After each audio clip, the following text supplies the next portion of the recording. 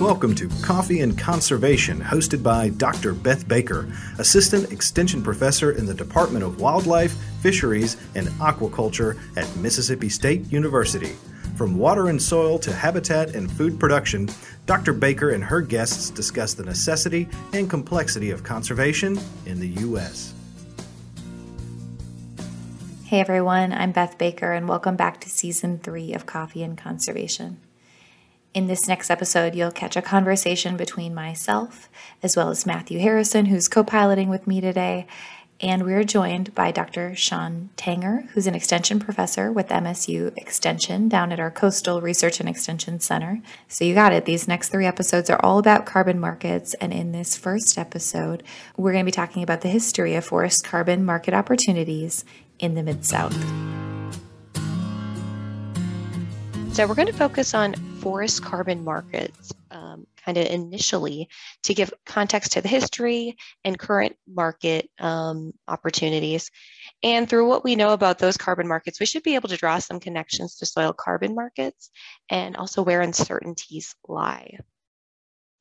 So just so we're all on the same page about what we mean when we're talking about carbon and a carbon market, one of the primary drivers of climate change that's been identified is increased greenhouse gases in the atmosphere, and one of the primary ones being carbon dioxide. And this is important to understand as we enter into this discussion, because carbon markets represent strategies to capture carbon from the atmosphere and move it into a different form. This is typically plant material, or what's often referred to as biomass above ground, like trees, shrubs, grasses, and other plants, or in plant biomass below ground, like their root structures, that would decompose into smaller bits of organic material. When we say organic material, we mean something that would be living dead or really dead and might actually be incorporated into the soil.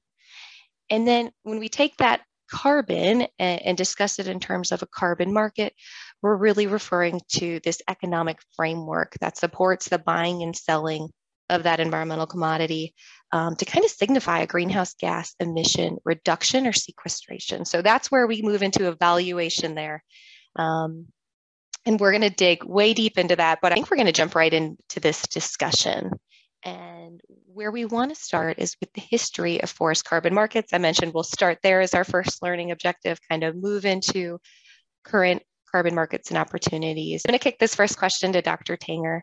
Can you start and just give us an overview of what these forest carbon markets are and then why there is the need? And I know I gave a little intro, but I know you'll give more detail on this. Yeah, thanks, Beth. Appreciate you having me. Thanks to you and Matthew. And good to see everyone. I am, just to clarify, I'm 100% extension appointment. I work down in Biloxi at the Coastal Research and Extension Center. And the reason I've, kind of gotten into this forest carbon market issue area is probably around 2 years ago. I started to get a couple of questions from landowners, but actually the founder for NCX, which was formerly Sylvia Terra, reached out to me to try to help them build a fact sheet for landowners to use in order to determine, okay, if I'm going to postpone my timber harvest for a single year, what sort of opportunity cost am I going to have?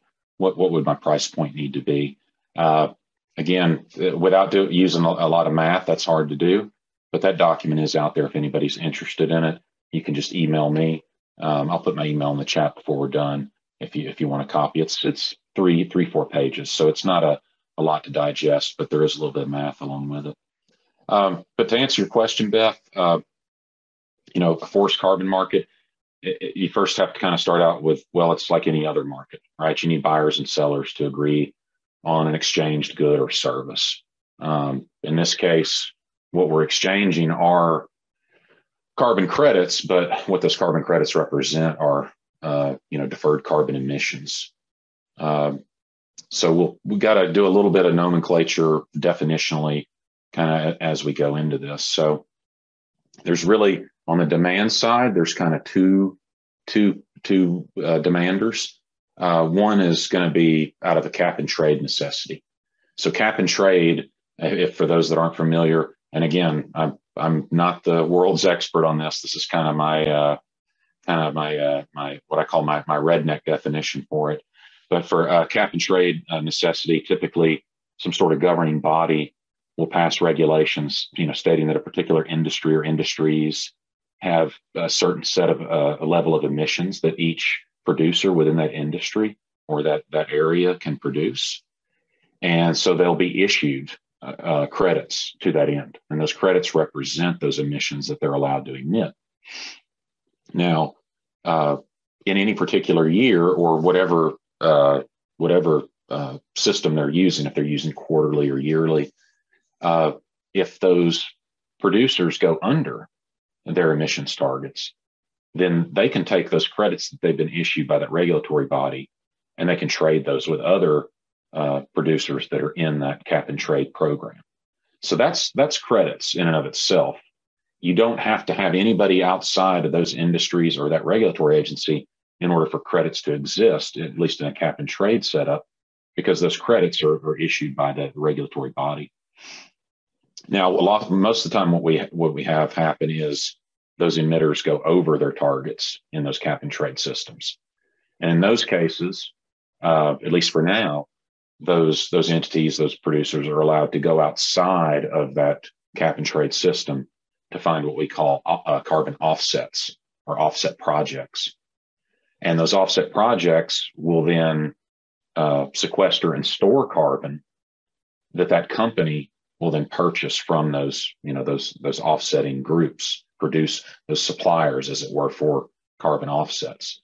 And therefore, they'll be able to, even though they're over their emission targets, they're essentially buying the right to emit more by having an offset project elsewhere that's sequestering that carbon that they're emitting, over and above their target. Also, for demanders or consumers, there may not be a cap and trade or a regulatory requirement. They may seek offset projects to lower their emissions footprints that they're tracking individually or as part of a cooperative of some kind in order to target environmental, social, and governance criteria. That's a corporateese term, ESG. And a lot of times that'll be more for either they're expecting regulatory behavior in the future, so they're going ahead and getting their business used to it, or they're signaling to shareholders, hey, we're environmentally responsible, and here's how many offsets that we've acquired over the last year or 5 years or 10 years, and that's reduced our carbon footprint by X. So those offset projects, the suppliers in this case, typically come in 4 major categories. You can have efficiency and fuel switching. You could have waste to energy. There could be renewable energy, but the ones that we're most interested in are forestry and conservation. And that would include, ag would be sprinkled into a lot of those other ones I mentioned, but it could also be factored into the forestry and conservation section, which I'm most familiar with. And so essentially what'll happen is a landowner or a company or whoever is a forest landowner will engage in certain practices that will create additional carbon sequestration and storage on that forest, and they can then sell that excess as an offset in either a regulated system like the California cap and trade system, or in a voluntary system, kind of like what we've seen proliferate here recently. As for the why there would be a need for such markets, it's kind of like what you mentioned earlier, kind of in that same vein. These are emissions targets and reductions that have kind of been agreed upon through international treaties, through the UN. They cover the gamut of greenhouse gases. I think there's typically about 6 that they're really concerned with. The reason CO2 is kind of the most focused on is it's the largest, right? It's the one we emit the most of. It's not the most dangerous in terms of on a per unit basis, but there's just so much of it that they've targeted that one. A lot of the other gases and even the framework that these emissions reductions kind of fall within, right? Clean air, clean water, cleaner environment. Emissions reductions will just kind of be a subcategory within that larger framework. So even the Clean Water Act or fuel efficiency standards that we have, a lot of those things will all feed into carbon reduction activities. And this is kind of just a subgroup of that larger effort strategy to reduce emissions of one kind or another. Yeah, and so you mentioned the different frameworks for buyers, and in that that cap and trade is one, but that voluntary reduction of greenhouse gas emissions is another. And I think that's really interesting, since we've seen so many companies publicly announce, emissions targets on a voluntary basis. And so when you think about like the history of the carbon markets, which I'm going to ask you to describe a little bit in a minute, and why we're seeing such an explosion now, a lot of that voluntary emissions targets would be driving some of that demand right now. Would that be, Sean, like a correct assessment of why we're seeing so much more interest in carbon markets right now? Yeah, it's a combination of those things, a combination of those larger kind of intranational, cross country treaties and things like that. But also kind of at the crossroads or kind of the crossing of that with the corporate interest in it, right? A lot of those corporate interests are driving that conversation that these countries are having at the international scale. The need or the demand that they think their consumers have for those things, or their desire as a company for a myriad of reasons, has kind of apexed right along with the technology that's just really started to mature enough for us to be able to kind of somewhat track a particular offset project that, okay, this 500 acres of forest is actually sequestering and storing, X units of carbon dioxide, and therefore we can issue credits based on that project. But the kind of the bigger picture, if we go back a little bit, I mean, I'll be quick with this, right? You have the United Nations Framework Convention on Climate Change in 1992. And that kind of starts the discussion. There had been a lot of kind of under the ground, or kind of under the surface, I should say, discussion, going back as far as the late 70s with all of the environmental, catastrophes and things with the, lakes catching on fire and things like that. And so that kind of stirred a conversation on the environment and climate generally. And you really see it kind of hit a crescendo in 1992. And then, of course, with the Kyoto Protocol in 1997, which actually starts to map out what those emissions protocols could look like, what offset programs could be. It's not super detailed. It kind of gives a real broad, big picture. And some of those details and those renewed commitments have taken place with the Paris Climate Accords. But you have to keep in mind the Kyoto Protocol wasn't fully ratified until 2005. And so we're only talking about, 17 years now where these state parties have really committed, and those commitments are not binding, right? You don't go to international court if you don't live up to your, as a country, what you said you would try to reduce your emissions by. But a lot of the states are engaged in those programs. European Union has an emissions trading system as of 2005. It's probably been the most successful as far as scale, quantity. We have the Western Climate Initiative here that started in 2007, and that includes California. There's a few other Western states that are interested. They haven't officially signed in and started reducing emissions yet. That also includes Quebec, actually. I'm not sure how that relationship got formed with California and Quebec. Alberta has a program that started in, I believe, somewhere around the same time, maybe a couple of years later, 2007, maybe. But they were really policies designed to, issue credits for industries like the energy sector to limit the amount of emissions that they can produce by allocating a limited number of permits or credits that correspond to a certain amount of emission.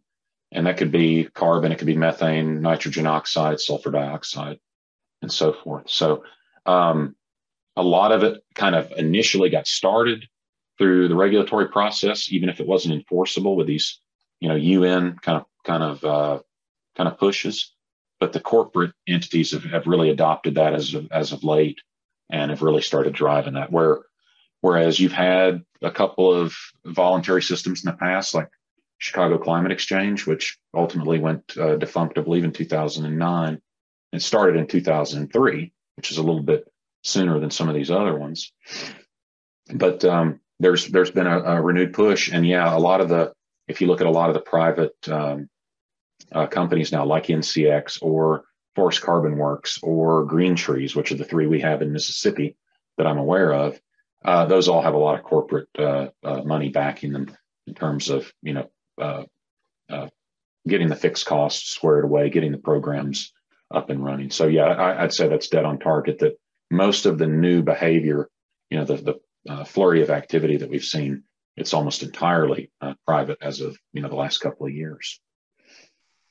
Yeah, thank you for that. I know the folks listening probably think that maybe that's more of a background than they needed on carbon markets, but I also think that it really helps to set this kind of scale of demand from both a global perspective and then a regional perspective. Because if we are going to assist landowners as conservation professionals, or landowners listening are going to invest time in producing this product, they want to know that there's a sustainable demand associated with it. And so I think that background really sets the stage that the demand does exist, and it's probably going to continue to exist, if not increase, for at least the foreseeable future, as we continue to experience so many different climatic events that produce risk and an economic impact, which is what we're trying to mitigate. Thanks for joining us for Coffee and Conservation. To find out more about the topics discussed, visit the REACH website at reach.msstate.edu or the Mississippi State University Extension Service website at extension.msstate.edu.